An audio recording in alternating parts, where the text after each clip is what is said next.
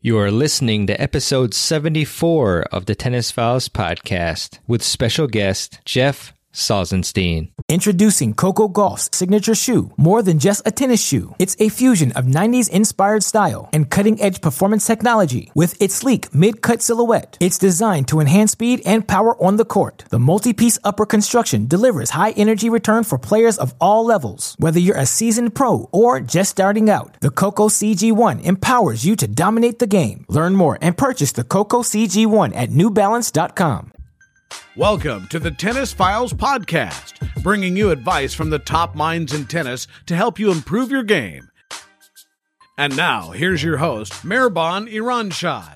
Hey everyone, welcome to another episode of the Tennis Files podcast, the show where I help you improve your tennis game and reach the next level through fantastic interviews with pros and coaches, as well as solo episodes, of course. And today's interview is quite possibly one of the most impactful and knowledge bomb episodes I have ever had. And as I mentioned, I am interviewing Jeff Salzenstein, and I've had him before on the show, episode 28 to be exact. And today he is really dropping a lot of knowledge bombs on how to shift your mindset for the better and how to really improve your performance, your life, both on and off the court. He's truly a learner and a student of the game, and he is making a huge impact. He made a huge impact on me with this interview.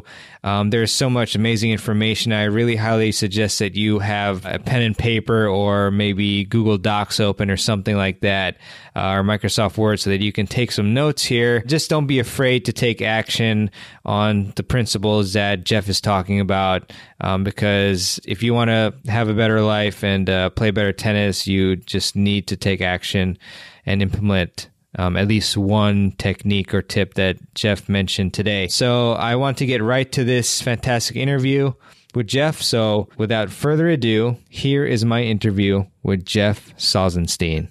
Hey everyone, welcome to another fantastic episode of the Tennis Files podcast. My name is Mehrban Iranshad, and we're here with Jeff Salzenstein to talk about how to improve your mindset and performance on the podcast. I'm really happy to have Jeff on. He's been a fairly frequent guest on the podcast and on my previous summits. And I always enjoy talking with Jeff because he's a true student of the game. He's always trying to improve and help his students improve, and really love what he's doing. So a bit of background on Jeff, if you don't know about him already.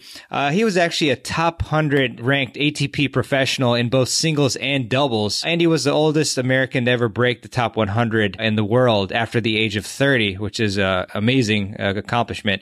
Jeff was also a two-time All-American, a national champion, and team captain at Stanford University, one of the most prestigious universities in the world. And he is also the founder of Tennis Evolution, where he has fantastic content on technique, fitness, the mindset, and all sorts of fantastic things to help you improve your game. I think I've said this multiple times, but the first online course that I ever purchased was from Jeff, and I definitely learned a lot from that. I was on the serve. And Jeff has battled against the top tennis players in the world. He's reached the highest levels in the sport, and then he's taken all his experience and thirst for knowledge to help countless players improve their game. As I mentioned, Jeff was a guest on episode 28 of the podcast, and he was a guest on the Tennis Technique Summit and Tennis Summit 2018. And I've recently seen that Jeff has dived really deep into the world of mindset performance, and that's particularly why I wanted to bring Jeff on today. But Jeff, it's really a pleasure to have you on the podcast again, and thanks so much for joining us. My pleasure to be a part of this podcast, Mehrban, and for you to ask me to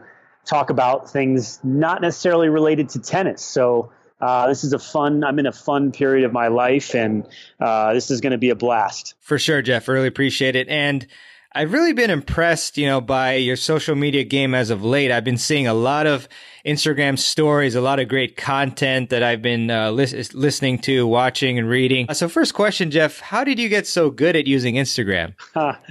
Well, first of all, social media, I'm 45 years old, so I'm not in that millennial generation that grew up with social media. So that is not a natural thing for me. And I'll be honest, I have two Instagram accounts. I've got the Tennis Evolution, which, we post videos there. I'm not doing any stories there. And recently I started creating these 1-minute tips, if you will, 60 to 90-second tips on Jeff Salzenstein. So that is my handle or account, whatever you call it, for Instagram with the mindset coaching that I'm doing and really stepping into some exciting stuff into the corporate executive world. But how I learned it, just like anything in life, I got a coach. And I've been preaching this for years. And I'm not the first one to preach this. If you want to get somewhere in your life, if you want to get to the next step, if you want to learn something, whatever it is, tennis, business, cooking, hire a coach or get into a group that is way ahead of you or ahead of you at some, it doesn't have to be way ahead of you, but ahead of you so that you can try to catch up to them. And so basically I have a coach that I work with and have gone to workshops and retreats, and he's a big Instagram star out there. And I've been learning from him. I've been watching what he's doing, and his name's Craig Ballantyne. And I've actually known Craig for over a decade, so it's a small world. He was in the fitness niche, selling online training courses for about 15 years. And the last 3 or 4 years, he's moved into personal development as well and made that transition. And he's got a concept called the Perfect Day Formula, and he helps people map out their life in a day, or I should say, map out their days and their weeks and set goals and what have you. And so he's really gotten into the Instagram in the last year and a half, and I've just been learning from him and I've been modeling him. So the power, that's the first lesson of tonight's podcast, everybody. The first lesson is to get a coach and to model success. That's Tony Robbins always says, model success if you want to get to the next level. And that's what I've done my whole life. I've done that in tennis and I've done that in business. And I'll continue to do it because I think it's one of the fastest ways to grow. Love that advice, Jeff. It's wonderful. Even if you don't get anything else out of this podcast today, which you will, that is actually life-changing advice. I mean, you're really going to supercharge your path towards your goals and what you want to achieve if you get a coach as opposed to trying to find your own way and spending way more time. So it's definitely worth the investment there. So I appreciate that, Jeff. And a lot of people know, your story and how prestigious your career and accomplishments have been. But can you give us a little bit of a background on how you reached the top 100 in the ATP rankings and then how you transitioned to a world-class coach? Sure. Well, I'd love to start with a story because I think the story feeds in nicely to what we're talking about. And the stage that I want to set is 1997. It's my first year on the tour. I had graduated from Stanford. I had gone from 800 to 200 in the world, and I was playing at the U.S. Open. It was a second round match against Michael Chang, and I had won my first round against a guy 65 in the world. And I woke up that morning. It was going to be a Friday night match on TV against Michael Chang, number 2 in the world. My parents in the box, my ex-girlfriend in the box, my fraternity brothers in the box, coaches, anyone that remotely knew me wanted to be in the box that night. And we had it full, and I knew I was playing Michael Chang. And I remember waking up that morning and, I was really nervous. And I actually got out and I started playing that match. And I was nervous in the beginning, and it was still 2-all. I was able to hold serve up until 2-all. And I finally took my first breath of the match. I actually just exhaled. And then I started absolutely bawling. And we're not talking about the crying type of bawling. We're talking about bawling as in playing amazing. And I just started playing amazing tennis. And I ended up breaking Chang's serve. I serve out the set 5-4. The crowd, I get a standing ovation. I hit a backhand angle. I'm a lefty. I hit a wide slice serve, backhand angle volley, classic serve and volley play to hold serve, win the set 6-4. Standing ovation. People are like, who's this new up and coming American coming onto the scene? And I'm smiling. I'm actually smiling. The TV does a close up on me. I'm smiling to my box. And it's almost like this moment of like, okay, I've arrived. But what people don't realize is that, and this is what I tell people, and this is what I'm telling you, is that's when the match ended. And the reason that it ended was because the dominant thought in my mind all day leading up to that match, and even on the court in front of 25,000 people and millions of people watching all over the world on TV screens and bars on Labor Day weekend, the dominant thought was, whatever you do, don't embarrass yourself. Whatever you do, don't embarrass yourself. And I didn't. I won the first set. I didn't embarrass myself, and I didn't humiliate myself in front of all these people. Now, the problem was that was my goal, or that was my set point, if you will. And as soon as I won that set, I was content that I didn't embarrass myself. And I've been embarrassed to admit this, even after all these years. Here I was 150 in the world on the upswing, a world-class athlete. That was the thought running through my mind. It wasn't, okay, I'm going to find a way to win. I'm going to do whatever it takes. I'm going to suffer for 5 sets like Rafa Nadal does. It was just not to embarrass myself. And I ended up losing the next 3 sets, like 6-2, 6-3, 6-4. Very nice match, 2.5 hours. The crowd loved it. We entertained them. But again, the dominant thought was, whatever you do, don't embarrass yourself. So that's a story I like to tell people, that, hey, even the best athletes in the world have uncertainty and have doubting thoughts. And if you're not achieving what you want in your life, there's a good chance that it's the invisible game. It's your thoughts and the images that you have in your head around your belief system that's keeping you going to higher levels. And I believe that I would have been top 20 in the world had I dealt better with my self-limiting beliefs at the time. And fortunately, all these years later, I have more awareness around it, but could have used myself in that corner, the future vision of myself 20 years later, helping me with these things. And I really believe this is the secret to success, is the invisible game. It's the inner game. Don't even remember exactly what your question was, Maribon, but how I got to that point. Again, grew up in Denver, was a national champion at 12.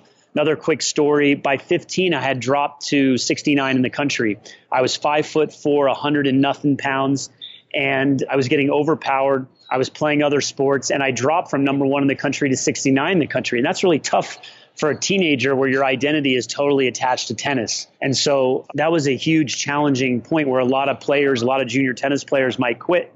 I recommitted myself and got back to top 5 in the country, ended up going to Stanford on a half scholarship, was slated to play 5 singles, or actually played 5 singles my freshman year. And then I developed this massive serve between my freshman and sophomore year, and I catapulted to the top of the lineup. And that's when I actually started thinking about playing pro tennis. So playing pro tennis was a surprise for me. My dream was to go to Stanford. That was my goal. Then once I got there and I started improving, then I set the new goal and the new dream of playing pro tennis. But I certainly never woke up dreaming of winning Grand Slams. And maybe that's one reason I didn't win Grand Slams or didn't come closer to winning Grand Slams, is because, again, my set point was at a certain level and probably could have been higher. That's great stuff, Jeff. Really appreciate that. And so, looking back at the Chang match, which, winning a set off him was amazing. And I'm sure a lot of players would have thought of the great accomplishment and also maybe had a letdown, if you will, I guess. But, what are a couple of things you would have done differently, both leading up to the match and during the match, that you think would have made a difference? There's a couple of things. And if we shift over to the fitness side of things, I was having some cramping issues leading up to that match. So I had played Thomas Muster that summer, and I was up a set and a break. He was number 2 in the world before Chang became 2, like a month later. And I started cramping in the 3rd set. I had other cramping issues. So I think going into that match, knowing I was playing 3 out of 5, I had uncertainty of whether I was going to cramp or not, or whether I was going to be fit enough. So irrespective of the mental part, I think they go hand in hand when you're a pro athlete. You've got to have the fitness dialed in. And I probably didn't have that 100% confidence that I could do it. And I probably let my mind wonder about that too much, just like I wondered, am I going to embarrass myself tonight? So certainly changing my mindset or my approach to, hey, I'm going to do the best I can. And if I win that first set, I'm not stopping. I'm going to be relentless, absolutely relentless from the first point to the end. And if I cramp, I cramp. So I think a stronger resolve and a stronger thought process around how I was going to handle adversity. So, when I was playing that match, I remember I had my coach with me there, and I don't know if I expressed to him that I was wondering about being embarrassed. I probably kept it inside. I think being able to have that conversation with an expert, with a mentor, someone who could help me reframe that thought around embarrassment and actually shift that into a new thought or a new mantra or a new trigger every time I have that thought, or every time I get complacent or get content, that maybe it's would have been a mantra or a trigger like stay hungry or fight till the end. So having those little mantras in the moment, I think, would have helped me a lot. Yeah, I mean, this story is, both stories are extremely helpful because, I mean, I know there are a ton of us out there, and I've had the same experience where I played maybe a number one seed in a tournament, and I knew people are watching, and I'd had the same exact thought, which is, I hope I don't lose 6-0, 6-0, and then when you win a game, then you kind of relax, even though there's way more potential to win there. So I'm very thankful for that story there and those tips. Just to shift briefly to, more kind of a fun question for me, at least, and the audience too. What are 3 things that most of the world does not know about Jeff Salzenstein? This was the one question that I was thinking, okay, what are the 3 things? And before I answer, I do think it would be important at some point for us to talk about the second part of my career, because I took us all the way up to age 23 and some of the mindset stuff there. There was a lot of mindset on the backside of my career that brought me to this point today. So we definitely should touch on that. But the 3 things that I have, probably from least interesting to most interesting, would be, number 1, I was born in Peoria, Illinois. So I think there's the old saying, something about if it plays in Peoria or don't play in Peoria. I'm not sure what the term is. But the bottom line is Peoria is not the nicest town in the U.S. But I was born in Peoria, Illinois. Number 2, I have 2 crooked pinky fingers by birth. So they did not bend or break at any time after birth. I came out of the womb with crooked pinky fingers. My right finger is more crooked than the left, and it's one of those genetic Salzenstein traits because my dad has a crooked pinky finger as well. And then the third one is that this is a tongue. Well, it's not a tongue twister, but it's making your mind think a little bit. I'm an only child with 6 siblings. So my parents divorced when I was 4. I was an only child. They both remarried. My mom remarried to my amazing stepfather, who had 3 children from a previous marriage. So I have 3 step siblings on that side of the family that live in Colorado. My father remarried and ended up having 3 children. And I have 3 half siblings. We share the same father by blood, and they live in Florida. So I have 6 brothers and sisters, even though I'm an only child. Wow, that's pretty amazing. I'm actually an only child too, but I do not have 6 siblings like you do. Do any of them play tennis? Right. Nobody plays tennis. My older stepbrother, when the Brady Bunch got together when I was 9 years old, he was 13 and he was top in the state of Colorado, but petered out and didn't continue. And then nobody else played tennis. It was just me. So my father was a tennis coach, got me started. My stepfather played Division I tennis at Mighty Trinity back in the day, and he got his son playing, but the other siblings didn't take to it. Gotcha, Jeff. And let's touch on your 23 and on, as you mentioned, and what happened there. So, a lot of times in life we're defined by certain moments, right? Certain moments in time that test our resolve, that define what path or what direction we're going to go in life. And after I played that match against Michael Chang, I found myself the next day in a high-rise hotel in Manhattan with Pete Sampras's agent, Jeff Schwartz, and a gentleman by the name of David Egdes, who some of you that name may be familiar. He's on the ATP board. He's also one of the top executives at the Tennis Channel now, and he was a junior agent at IMG. So I signed with IMG the next day because they had seen me play Chang, and they said, okay, this guy's a top 50 guy. I mean, he's a lefty, he's got star power, he's athletic, he's got some charisma, blah, blah, blah, blah, blah. 3 months later, I'm playing basketball in Colorado, and I come down and I'm come down for a rebound, and I didn't land on anyone. I just hit the wood floor, and I felt something in my ankle. And that was an 8-month odyssey of misdiagnosis, of not knowing what was wrong with my ankle. Finally had surgery 9 months later, after going to multiple doctors in multiple cities. And that doctor in New York City who performed the surgery said, listen, you got a bone spur. We're going to take it out. It's not serious, but it did take a while for them to figure it all out. And he told me, listen, you have really limited range of motion in your ankles. I'm 23 years old and I've already got limited ankle range of motion. Well, that's because of multiple sprains. I didn't know how to rehabilitate my ankles at the time. So I had these ankles that were really tight. And he said, you should start stretching. Well, to me, stretching was boring. So I went to my first yoga class. So at 23 years old, this is 22 years ago, before yoga was yoga. Yoga was cool.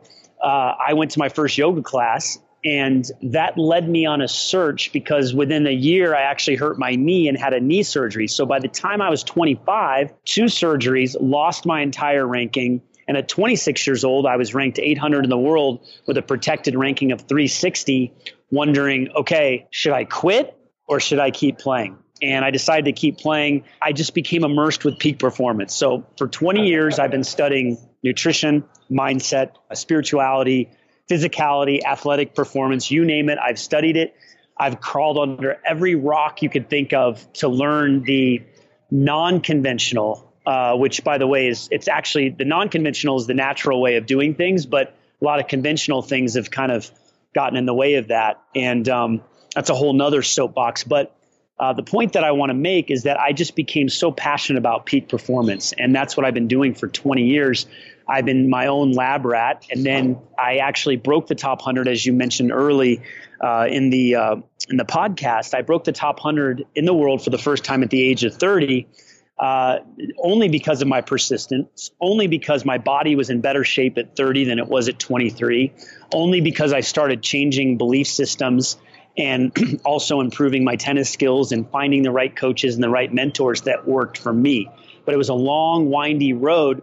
But I believe all of those events helped me develop resiliency, helped me develop emotional intelligence, helped me to stay calm on the court and off the court.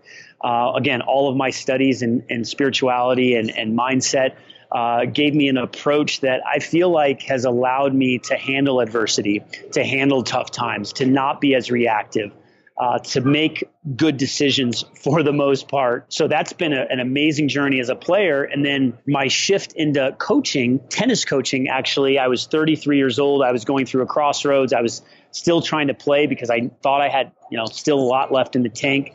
But something in my heart thought, gosh, there's something else that I'm supposed to be doing.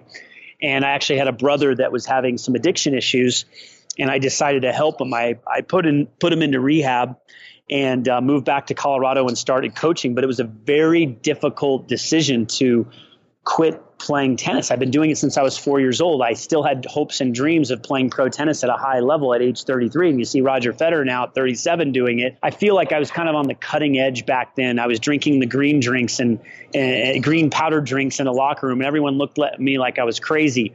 15 years later, everyone's drinking green powder drinks like it's normal. And so I know I'm going on and on here, but we'll get to the end. And so I decided to help my brother, and that's when I started tennis coaching in Denver. And then I had all these kids that I started coaching, and really a lot of my mindset obviously developed as a player, but then now I'm a coach and I'm getting to practice on players, different personalities, different ages, different levels. And the one common theme for me was always around communication. I've always been passionate about words, obviously thoughts and words and images, but the power of the word. And, we can get into that a little bit more later, but I got to practice my communication skills at a high level of awareness when these kids didn't even know that what they were getting. But I was doing it. I was practicing it. I was super aware, positive mindset, and then did that. And then that transitioned to me starting to create the online content. And I think that's one reason why when people watch my instructional videos, they're like, well, gosh, you're really clear and concise and you get the point across. It's because I've been practicing that skill for 10 years, 15 years. So getting back to, if you want to get good at something, you really practice that skill. Yeah, that's wonderful stuff, Jeff. And I'm just curious, as far as, communication, like you mentioned, is so vital and important in all aspects of life. So what's an example of how you were able to hone your communication skills? Or, do you have any tips as far as like how to improve that? Oh, I have a lot of tips. First of all, a quick little tidbit, the word abracadabra. What do you associate that word with? Magic. Right. Well, in Aramaic, they talk about the word. Basically, the word is magic, or that as you create, you speak. So basically, the word is centered around, that's what abracadabra means, basically. So, when you think about that, thousands of years ago, the word abracadabra, which we associate with magic, is also associated with the word. And obviously in the Bible, not to get religious here, but in biblical texts, they also talk about, the power of the word. So it's really, really interesting. And it's not something that's taught. Like, we're not taught in school to be aware of the words that we use. And so I think the biggest tip right off the bat, and those that listen to this can start practicing, is become aware of the words that you're using. Like, there are so many buzzwords and phrases that people use and they're not even aware. And that gets into the subconscious mind and the conscious mind. Like, on an unconscious level, underneath the surface, you are saying things on a daily basis that you're not even aware of. And you're doing it out of reactivity. And so just starting to become aware of the words that you use, and realize that when you use a word, it actually can create an image. So, simple example, you probably heard this before, don't think of a pink elephant. Well, right away, you're creating an image in your mind of, if when you say that, you're creating an image of your mind of a pink elephant. Don't hit your forehand in the net. Well, when you say that, you might create the image of a net, and you might actually see the ball going into the net. But if you say clear the net or hit the ball 6 feet over the net, now you can create a vision of what you want to do. It doesn't mean it's going to actually happen, but it does start with the word, or even before that, it starts with a thought. But when you start to utter words and say words to people, just the act of being aware of the words you use is the first big tip that I could give someone.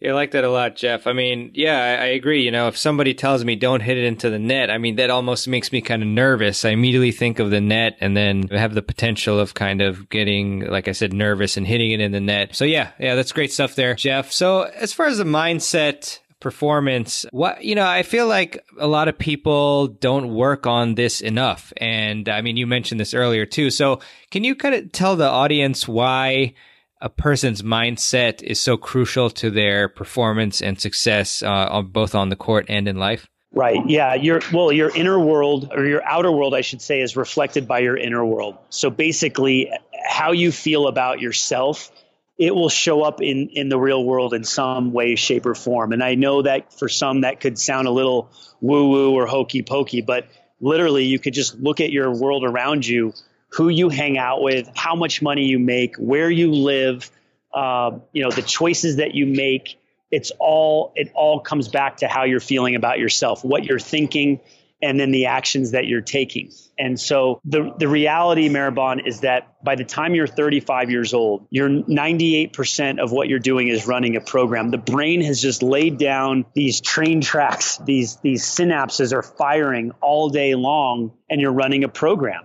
So it's just one reason why it can be challenging to stop a bad habit, because you're just running that program day in and day out. If you wake up a certain way, if you wake up happy or you wake up sad, or you are resistant to exercise and you don't exercise, starting a new exercise program, changing the diet, whatever it is, we're all running this program. So the sooner you realize that most of what's happening is happening underneath the surface, that it's actually the inner game, the invisible game that can help you make these changes, that's when you can start doing the work. And this is really, again, it's a little bit woo-woo, right? But there's hard science behind it. And this is a softer approach. It's not like, all right, if you improve your technique on your forehand, you're going to be able to, win more matches. Well, that's true. And that's really tangible. Like, we can go out on the court and videotape your forehand. We can see that, and we can make the changes, and we can watch the changes, and that's tangible. People can see that. But it's the unseen stuff, the invisible game, the in between the ears.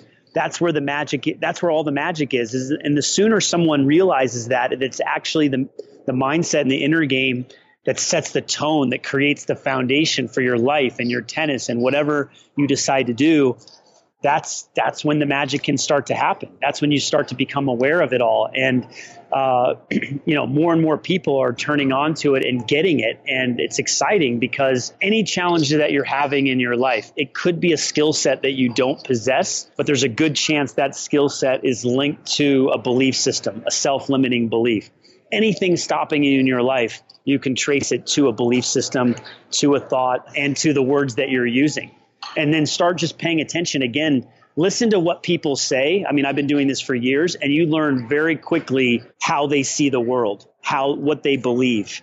And you'll learn what their belief systems. If they say, I can't do that, I could never do that, you'll learn very quickly, I can't hit serves in the clutch, I could never be an entrepreneur. You're going to learn very quickly what someone believes in just by listening to them speak. Yeah, great points there, Jeff. And I mean, where do you think these negative patterns come from? Because I mean, you have some people who just by nature, they have all these negative thoughts, self-limiting beliefs. And then on the other hand, you have other people who take the opposite route, who have, huge belief in themselves. So, I mean, where do these come from? Yeah, well, they come from different places. Number one, they come from your conditioning.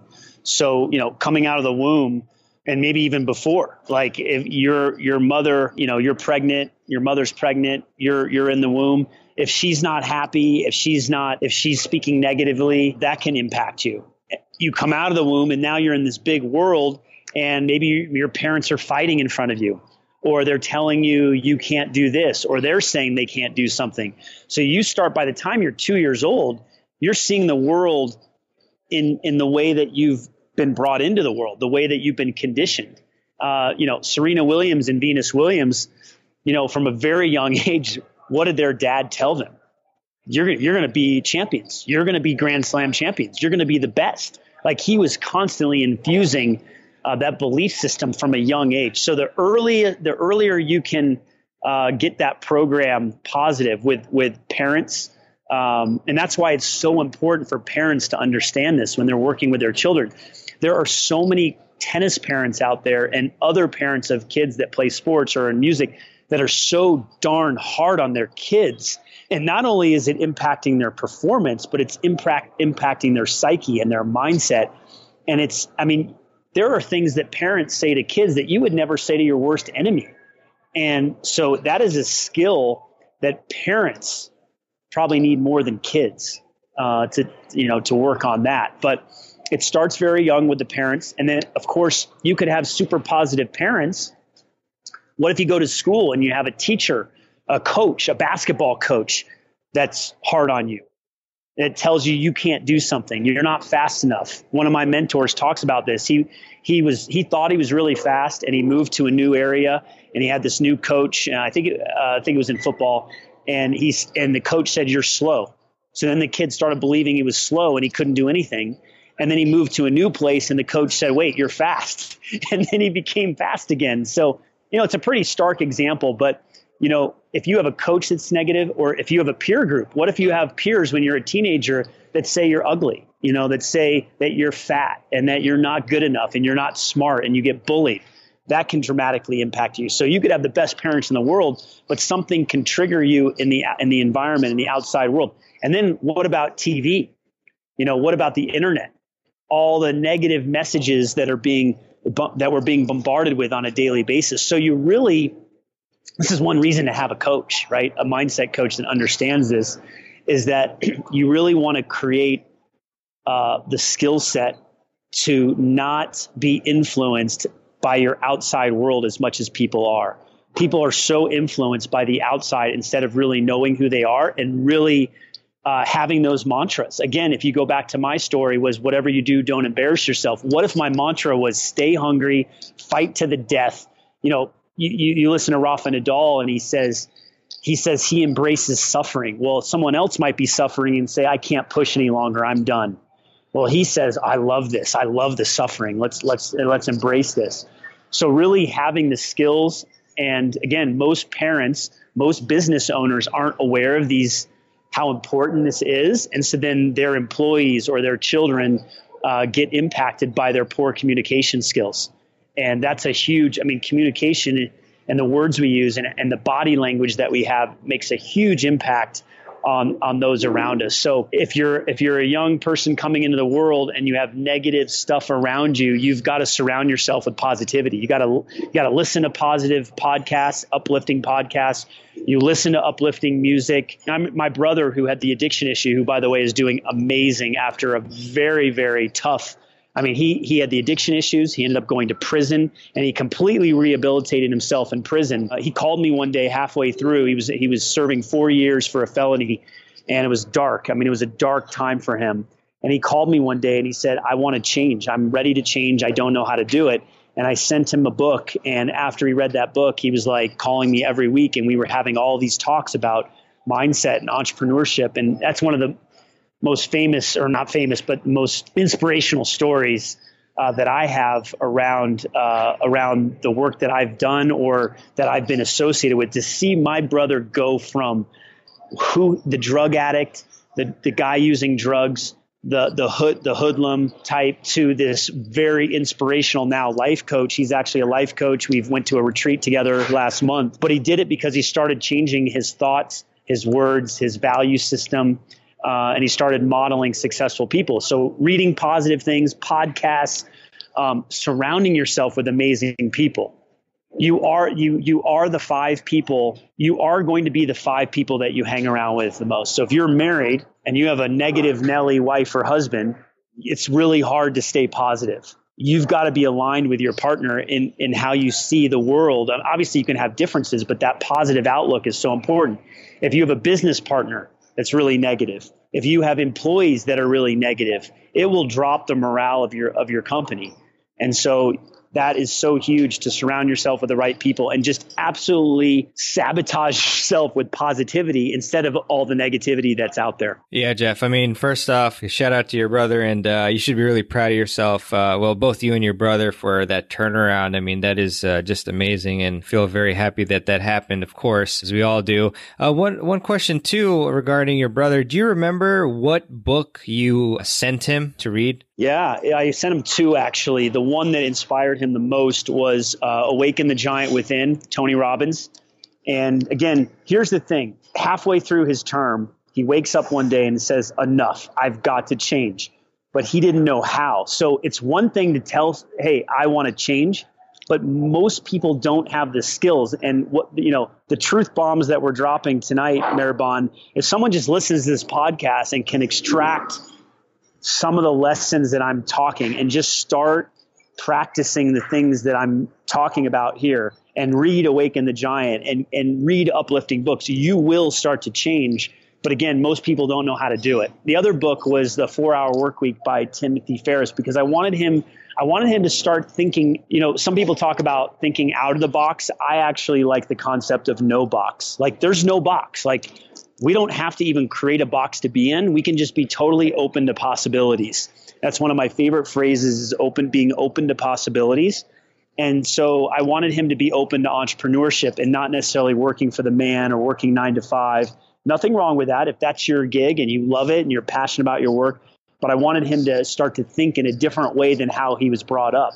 And he always tells a story. He was brought up, middle-class neighborhood, nice neighborhood in Orlando, Florida.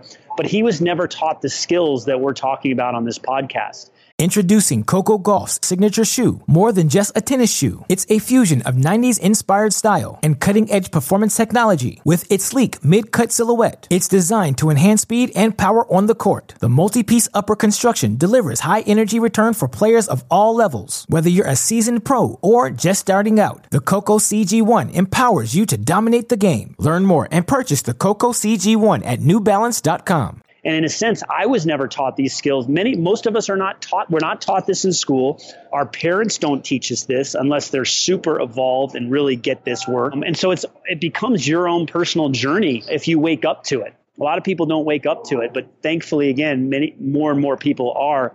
And I believe the younger generation, the millennials that get such a hard time, they're super aware, and they're many of them are super into this growth mindset. And, the internet is a powerful tool. If you use it correctly, it can be destructive, but it can also be productive, because on my Instagram account, guess what?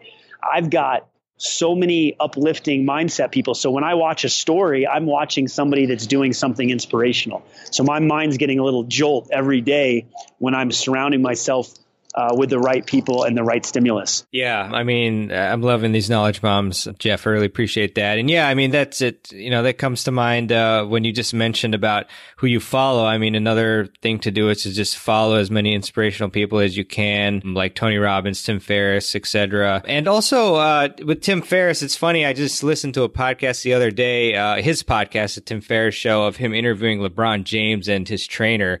So I just felt like tossing that out there because that is a fantastic episode that I think everybody should listen to. But I mean, what other techniques or tips do you have for people to become more positive? I know you mentioned reading books, listening to podcasts, surrounding yourself with other, positive individuals. But are there any other practices or techniques that you also want to call out for the audience to practice? Oh, definitely. Well, we talked about words. One mantra that I live by, and again, this may get into the softer side of things, but we're not taught to love ourselves, and we're not actually taught to take care of ourselves. A lot of times we're always taught to like make sure everybody else is happy, or, you got to sacrifice for others. And hey, that's really important. But the art and maybe even science of self-care and actually loving yourself and actually being cool with like saying that's not, it's like taboo in our world. So one of my favorite phrases, some people say I am enough, but I actually say I am more than enough. And so it's really this idea of like, to me, for someone who's, I'm a recovering perfectionist. So I've always up until now, I've tried to be perfect at everything that I do. And, imperfect action, especially in entrepreneurship, is really, really important. It doesn't have to be perfect. It just has to get done to a certain level. And, when you've played tennis at the level that I played at, you've been you're a perfectionist. You try to always get 4-0, always do the right thing, blah, blah, blah. This achiever mindset, it's like, it's never enough. Like, what's the next thing? And this is what our culture is in America, especially, if you're a high achiever, it's always like next, what's next? One of my friends, that I spoke to recently, and he's very successful, in business. His question is, he doesn't even know what the definition of winning is. Like, what's the definition of winning? Because winning a tennis match or getting a deal in business, it's so fleeting. You get the dopamine hit, and then what happens? A lot of people, and you even look at pro athletes or even rock stars, what happens after the big game that they win? They crash, or they need another hit and they go party and they get in trouble, or something happens. So it's really understanding how to take care of yourself. So I would say, the tips that I could give is again, one of my mantras is I am more than enough. So I am more than enough right now. It just keeps me in the present moment better than always striving, because I know that I tend to strive. I tend to say, what's next? What's next? Keep pushing, keep striving. And that's great. You want to have that drive. You want to have that ambition, but also trying to balance that out with knowing that in this moment, you're more than enough. And even if you're screwing up or things aren't going the way you want, knowing that you are more than enough, just who you are. And you might not believe it even when you say it, but most of the time people say they suck, or they're not good enough, or they can't do this, or they can't do that. I believe you've got to offset it with these really almost exaggerated phrases, something like, I am more than enough. Another tip is the power of yes. So I have a client, tennis player, and she shared with me, and this is something she came up with on her own, is that when she's on the tennis court, she's in her 70s. She just won a gold ball in her 70s. And she has super growth mindset. And after a point, she will pump her fist to herself. No one really sees it. It's a very quiet fist pump. And she'll say the word yes underneath her breath. It's not in anybody's face. It's not super intense. It's just a yes. So imagine if she's playing a match and she does that 50 times. She's telling herself yes instead of no, which most people actually say no when they make a mistake. She's saying yes all the time. Well, guess what? She told me she's actually doing it off the court as well. So she'll be walking around in her regular life and something good will happen and she'll pump her fist and say yes. Now, I'm saying that, and now I'm thinking to myself, okay, you're walking around in Whole Foods, or you're walking on the street, or you're in a business. You think, there's no way I'm going to start pumping my fist and saying yes. That's kind of weird. But think about it. Like, if you're constantly pumping yourself up, are you going to feel worse or better? There's no way you're going to feel worse if you say yes. Like, if you just kept saying the word yes all day, 300 times, yes, I got this, I can do this, I'll find a way. Like, even saying that word gives you ideas of like what to say next. So something as simple as just saying the word yes. And then my final tip, and of course it's not the final tip because I'm sure I'll share some things as we continue, Mehrban, but Bob Litwin, who's a mentor and friend of mine, you know Bob, he wrote the book, I believe the title is The Best Story of Your Life, or The Best Story of My Life. I think it's The Best Story of Your Life. He's really big on storytelling, and Bob, that's really his shtick, is helping people tell a new story about what they want to create or about who they are. And Bob will probably be the first to admit he didn't invent this. Storytelling has been around for thousands of years. And Jim Lair has a book called The Power of Storytelling. Another one of my mentors, got a great story about him too. But storytelling, so literally sitting down and writing a paragraph or 2 paragraphs about the life that you want to create. And what's interesting is when I ask clients to do this exercise, there's 2 things that show up. Actually, 3 things, but 2 things that show up. One is they write it in the, I don't know if I'm going to get this tense right, in the future tense.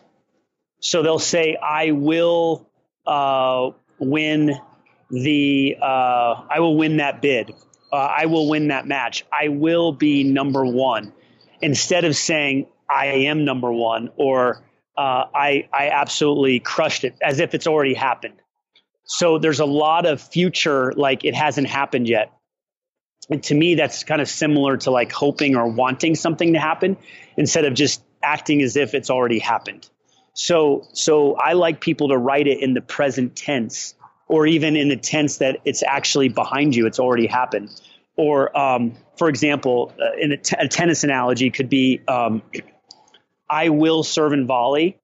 The difference, the way you could write it, the way that I like it is, I love serving and volleying and knocking off first volley. So it's happening in real time instead of in the future, like you're wanting it to happen in the future.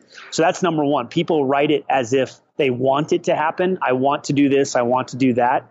Want actually is, again, just it's actually a derivative of the word lack.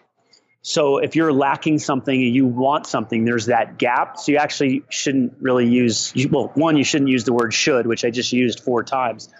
But 2, avoid using the word want. And so writing the story in the present tense, like it's happening now in real time, or as if it's already happened. And number 2, people do not exaggerate enough, embellish enough. So they'll say, I serve and volley 10 times a match, and that's all they'll say. I serve and volley 10 times a match, and I'm an aggressive player. Well, I want them to exaggerate that. I want them to bring emotion and life to it. So it's going to be like, I absolutely love serving and volleying, exploding to the net, knocking off first volleys, and intimidating my opponent. Now, which one's more exciting to read? Number 2, without a doubt. Without a doubt. So people have to practice the skill of exaggerating their word choices, their phrases, their excitement levels. So exaggerating these stories, my Instagram stories, I'm not just on my Instagram story. I might just say, okay, guys, really think you should wear these glasses because they're going to help you sleep better. Like, it's not monotone. Like, I'm trying to bring personality to the videos so that people will be engaged in my story. And you want to do that same level of engagement for your story. If you want to be the tennis player you want to be, you got to bring life to it. If you want to own a business someday, if you want to be an entrepreneur, if you want to have a wife and 3 kids and a beautiful house, you've got to speak it into existence over and over again. I always tell people it's not as important to know how it's going to happen, but just knowing like what you're going to do and having a strong why. Then the answers will start to reveal themselves as you take action steps along the way. So I don't know how I'm going to do everything that I want to create, but I keep taking that action every day in that direction. So putting that emphasis behind your story, really making it come to life, and speaking into existence as if it's already happened are two powerful tips that can help you with your storytelling. Indeed, unbelievably powerful. I mean, as you mentioned, the different phrasings, like, for example, a phrasing in the current tense, for example, saying, I have won the tournament or something like that. I don't know. It just changes your mindset instantly. It's like if you're saying, I will, then it's almost like there's a procrastination in a sense, like, oh, it'll happen sometime later. But if you say it in the present tense, it's like you've done it already and you deserve it. So I really like that. That's a fantastic tip there, along with the others. And as far as Jim Lowe, or Jeff, you mentioned there was a story. I know his book says The Power of Storytelling, but was there also a specific story you wanted to mention about him? So Jim Lowe, started in tennis, then he went to other sports, then he went into corporate. And he's been working with corporate executives for 20, 30 years at his HPI Institute down in Orlando, which they recently have sold to Johnson & Johnson. But when I was 12 years old, he watched me play, and that's when I was, national champion. And he said I was the smartest tennis player that he's ever seen at that age. And he still says it to this day. And, I know it might sound like I'm bragging. I'm just telling you the truth of what he said. And I always say, come on, Jim, like, seriously? He's like, no, you really were. And you probably still are. I haven't really seen anyone like that. And I think there's a reason for it. One is I was an only child at the time when I was very young. I was super driven. I was small. And then my dad got me to play smart tennis. So I think I've always had this, kind of analytical mind that's wanted to figure things out. I had a coach when I was 14 who said I asked more questions than anyone else that he'd ever worked with before. And I still ask a ton of questions. And that's something we can also talk about as well, is the type of questions people can start asking to others and then to themselves. But with Jim, he said that when I was 12. We've been in touch over the last 30 years, and I've gotten to follow him. And really what he's helped so many people with is focusing on how they can handle stress better and developing character and integrity. And I believe, mindset performance, getting what you want out of your life. Like, you can go make $10 million, but if you don't have character and integrity and you don't know how to handle stress, then certainly you haven't been able to teach yourself or teach yourself the mental skills, the mindset skills to handle all of that. And you're going to crash. Lance Armstrong, the guy crashed because he didn't do things by the book. Tiger Woods, the guy crashed because he didn't do things by the book. The character was in question. So I really link up leadership. We've been talking about mindset performance, but I link up mindset performance to leadership and character, and constantly trying to check yourself to see how you're doing in those areas. Because again, you can make $100 million, but you're going to feel empty inside if you don't have the ability to handle stress, if you don't have the ability to deal with high stress environments, if you've got character issues, integrity issues, that's going to bite you in the butt. So, and those are some things that I learned from Jim over the years.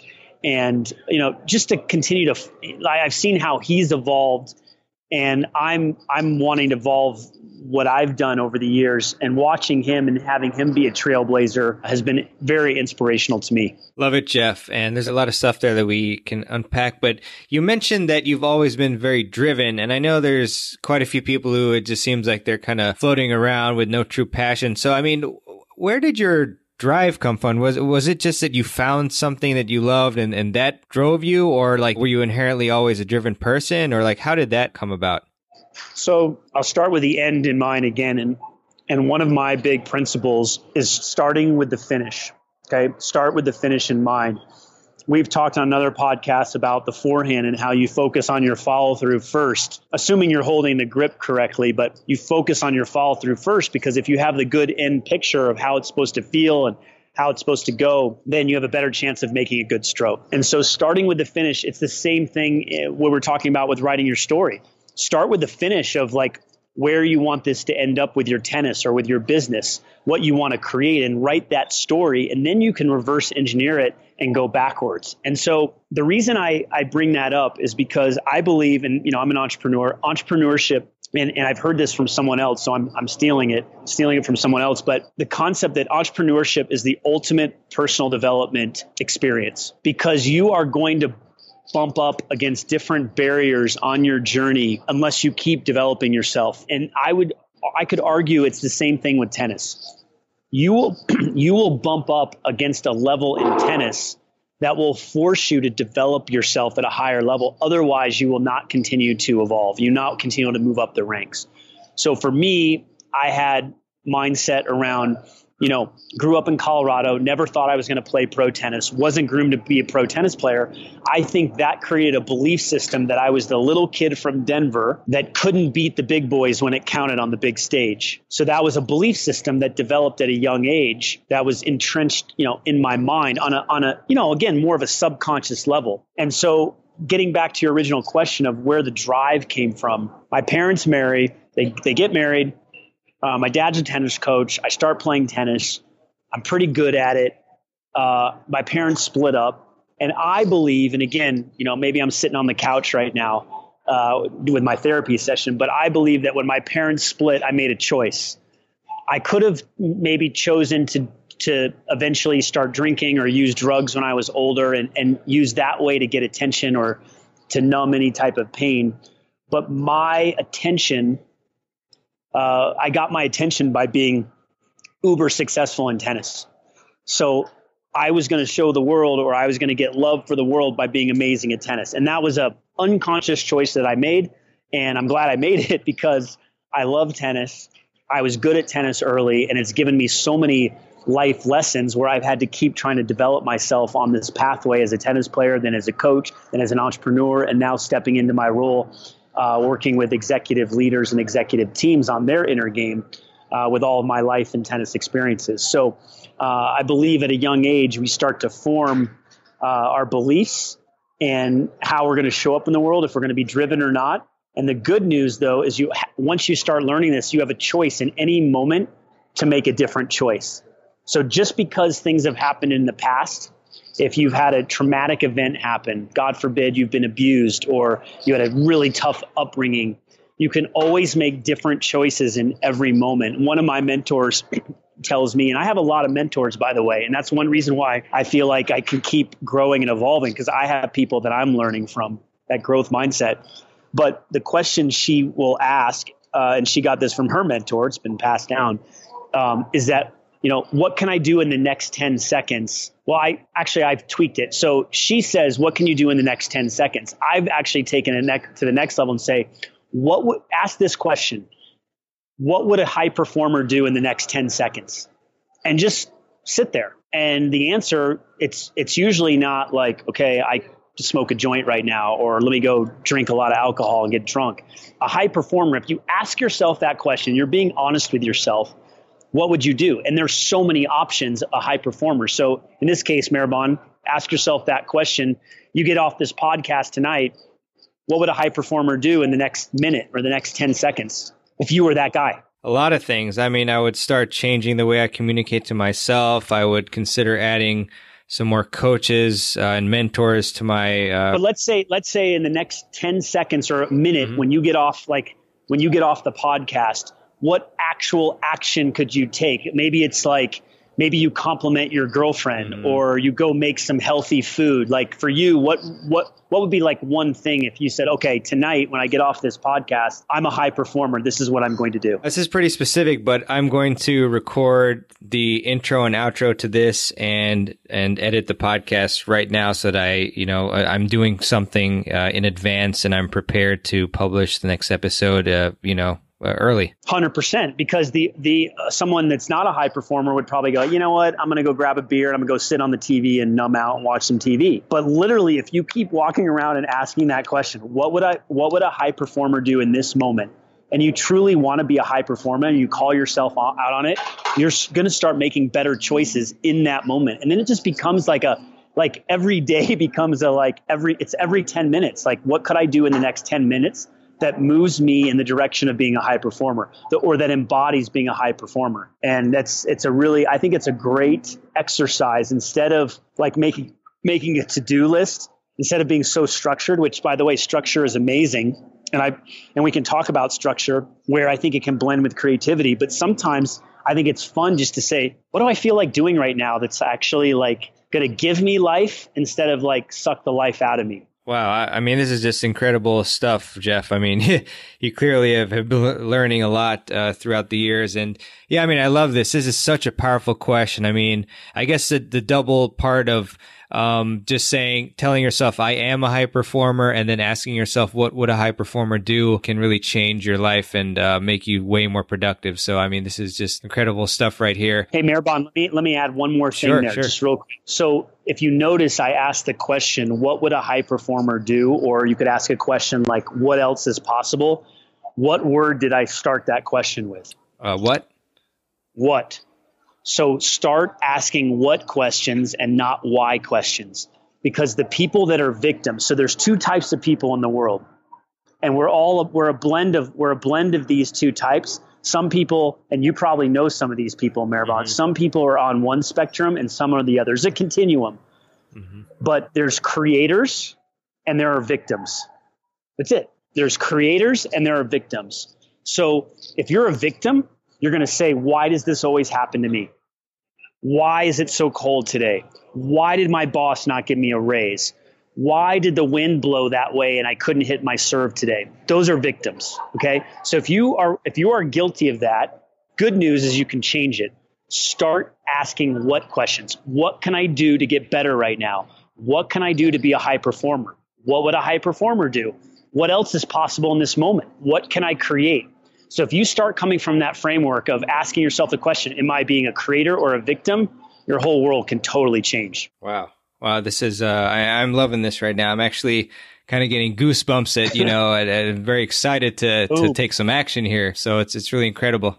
You got me fired up right now. I'm not like a Tony Robbins type, but I'm like ready to run on the fire pit right now. Yeah, me too, man. I'm loving it. So I really do appreciate all of this. And I'm just curious. I know obviously we've been talking for a while, and you have a very busy plate. But I was curious to ask you, what coaches do you have? I think you mentioned some of them, but I'm just curious to see what areas of your life do you have coaches in and mentors? Yeah. So I don't have a coach right now that I work with weekly.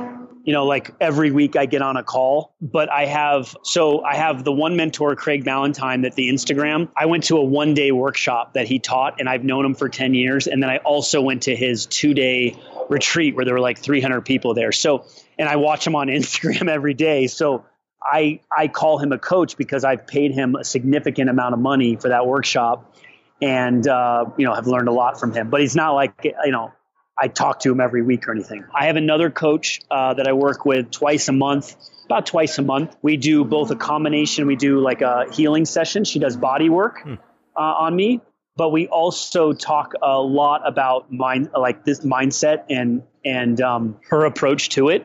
And so I learn a lot from her. So I got her.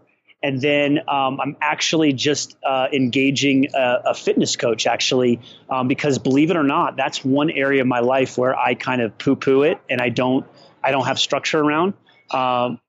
Because I had so much structure playing tennis my whole life, and then when I stopped and started coaching and entrepreneuring, I was like, hey, I'm still 6'1", 175 pounds. I eat really well. I'm not gaining any weight. I'm not drinking beer. I don't really need to work out a ton. But I'm now working out more and more. There was a stretch where I wouldn't work out, which I realize is incongruent with someone who wants to be a true performance coach on multiple levels. So I'm calling myself out on that, but I'm engaging with her to have her help me with some structure. And then let's see, what other coaches do I have? I'm leaving. Oh, yeah. So I've probably spent at least in the last 8 years, I bet I've spent at least $250,000, maybe $300,000 just on mentorship, coaching, and masterminds.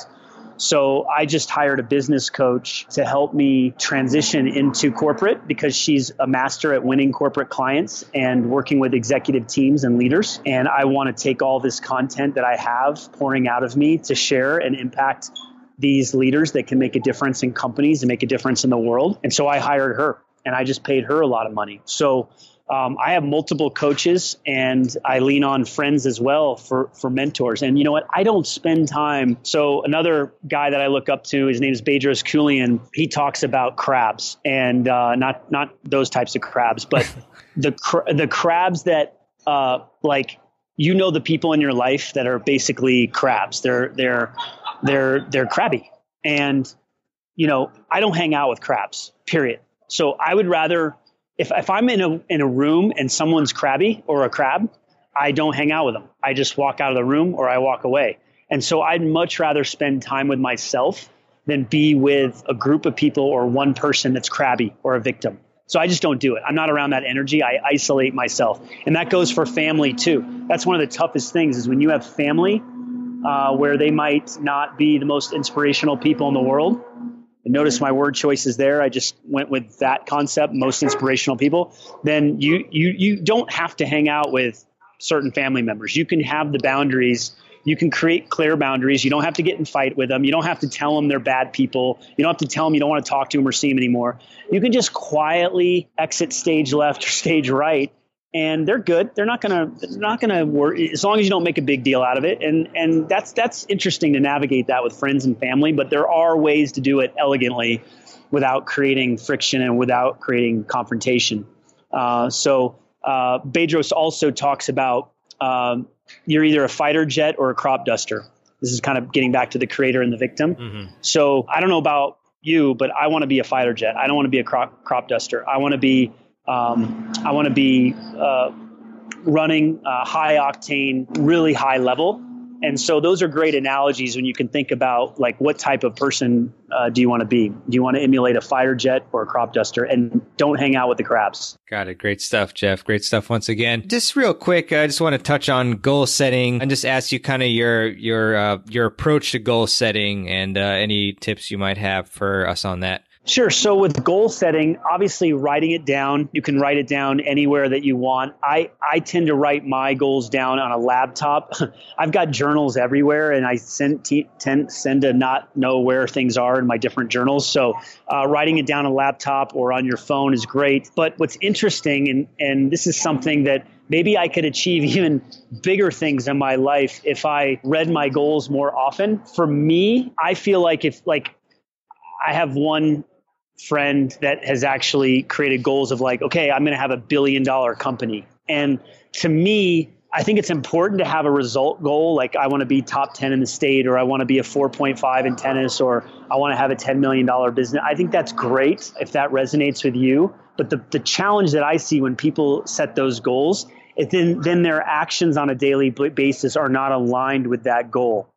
So for me, I'm probably more on the side of taking massive action on a daily basis, moving in the direction towards a goal. But one thing I'm actually questioning, I'll be totally honest, is I don't have it totally dialed in. Like I'm going to, have a $2 million business with 20 people in my company, 20 employees, blah, blah, blah, whatever that is. And the reason I hesitate to do that is I feel like life has twists and turns and you've got to adjust along the way.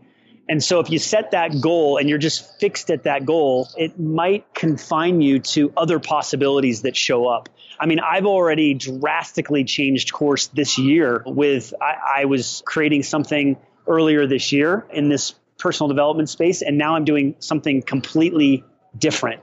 And it was all because I was willing to change paths and not stick to something that didn't feel like it was going to work. And so I think having that goal, but being willing to evaluate it every month, every 90 days, and adjust it as you go is really, really important. Yeah, that's great advice right there. And just to be flexible, of course. I mean, if you have some other opportunity that's much better, you don't want to just say, nope, I wrote this down and I'm going to do it. But yeah, that makes a lot of sense. Appreciate that. Also, just I guess real quick, I was curious, do you have a morning routine, Jeff? And if you do, could you go through that? Yes. So I'm left-handed. I have resisted structure a lot of my life. I'm an entrepreneur, and Craig Ballantyne, who, like I mentioned earlier, is one of my mentors. He's called by his friends and by his clients the most disciplined man in the world. He wakes up at 3:57 a.m. every single day, regardless of what time zone he's in, and he travels around the world. He structures everything down to literally like 15-minute, 30-minute increments. He has it totally dialed in. Now, that works for him. And he has inspired me in many ways to get more structured. A lot of what he's taken, I believe, is from the Navy SEALs. You know, structure actually creates freedom. That's the paradox. And at the same time, I create structure, and then I like to have wiggle room. And again, maybe that's an out for me. Maybe I could create more structure in my life, but I'm hesitant to create so much structure that it limits my flexibility and creativity. And so this gets back to the morning routine. I played around with a lot of different morning kind of concepts. And to be honest, it does shift for me. Right now, where I'm at is that when I wake up, I want to exercise right away. I've tried meditation first, but I find that it's more important for me to get moving and get sweating and get something active going than it is to sit first. So I prefer to move right away.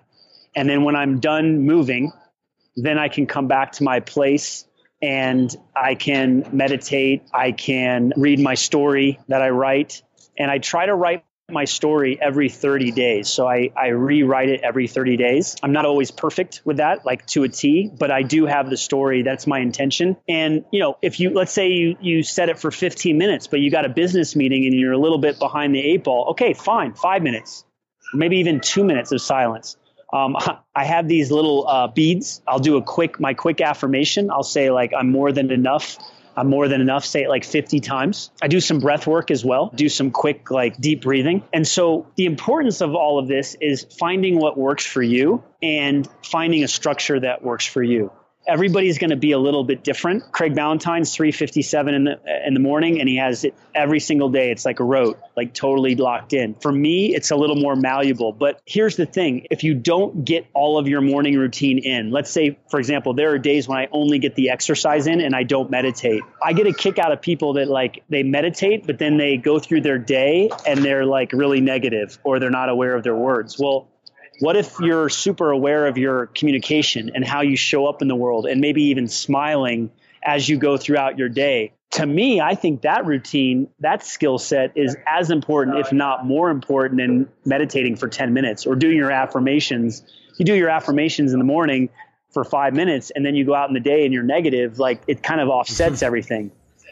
So I believe that getting movement in the morning, stillness, quiet, prayer, reflection, formations, breath work, and healthy food are really, really important things to integrate. And if that's super overwhelming, just start with one of those things. Start with something that resonates with you. And then if you're not able to do it, here's the big key. The thing that throws people off is the judgment, the beating themselves up if they don't finish something or if they don't have enough time. And, like today, for example, I woke up and I felt like there was too much clutter in my place. And I had actually planned to go work out right away, but I saw the clutter and I was like, you know what, I'm going to clean this. And so I deviated from my plan, but it actually felt good to me. So like, the most disciplined man might have said, hey, you should have done your workout. But for me, it felt right. And I actually felt good about it. And then I went and I worked out afterwards. So having that flexibility within that structure is what works for me. And so I try to work with people, finding what's going to work for them. And then one last thing that I want to mention, this is something that I got from Craig, and it's been around for a while, but he's just got his own spin on it, is actually planning all of this out the night before. So this is something that I haven't always been amazing at, but I'm committing to now, is the night before planning out my calendar for the next day, planning out my schedule, my morning routine.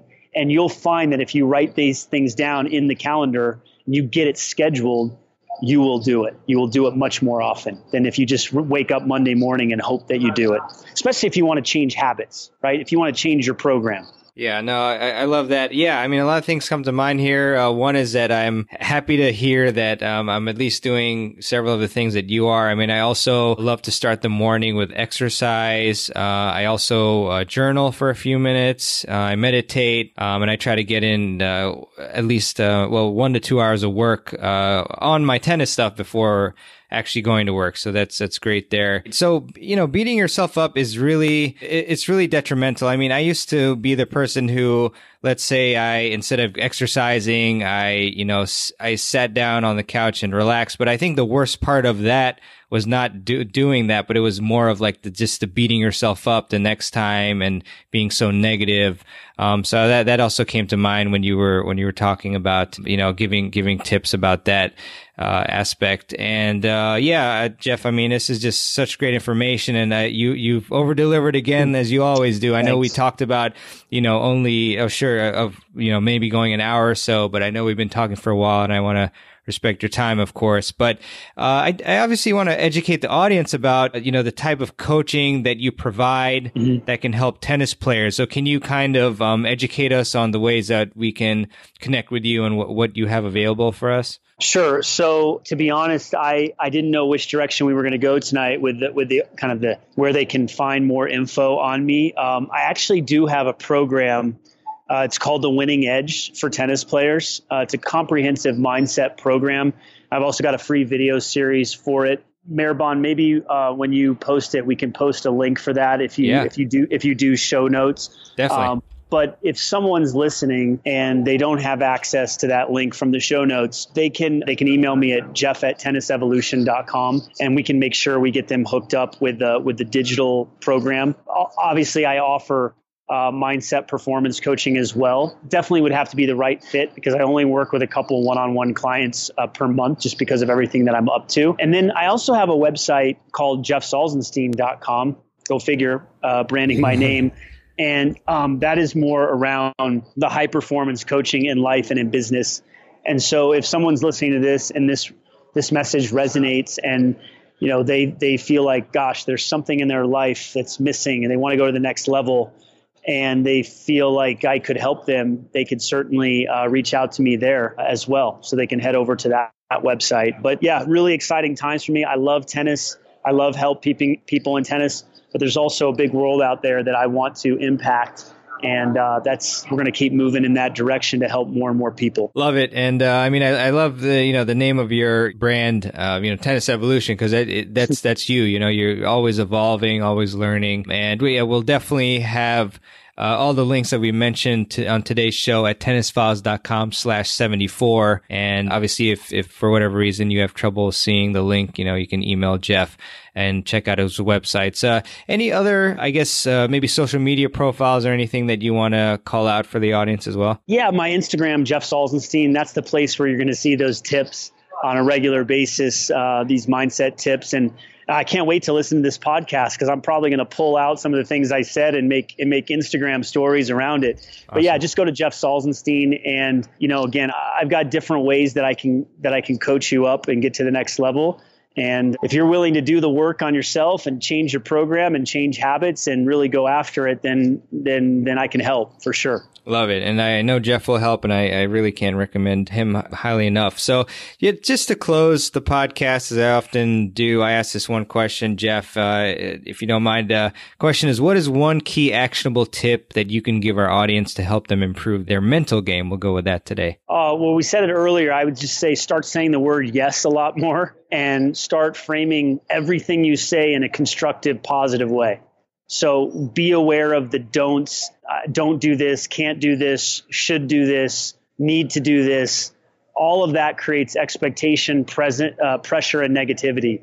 So start to change your language, change your mindset, your language around these positive words, and say the word yes, and get really excited about your life. Wake up excited about making changes. And that's what I got. Love it, Jeff. Well, I mean, I can without a doubt say that this is probably one of the most impactful interviews I've done. Thank you so much for all the work you're doing and for the amazing impact you've had on so many people and that you continue to have. And I'm very excited for this relatively new path that you're taking. And thanks so much for coming onto the podcast, and hope to chat with you again soon. Thank you, Mehrban. You're awesome. Love doing this with you. And of course, let's do it again sometime in the future. For sure. Thanks so much, Jeff. Thank you. All right. I hope you enjoyed that fantastic episode on mindset performance with Jeff Salzenstein. Jeff, thank you so much for coming on to the show today and for spreading your knowledge about many aspects of mindset performance, the mental game, and how we can improve our lives both on and off the court. And if you all enjoyed this episode, and if you enjoy the Tennis Files podcast, I'd really, really appreciate it if you would leave a review for the show.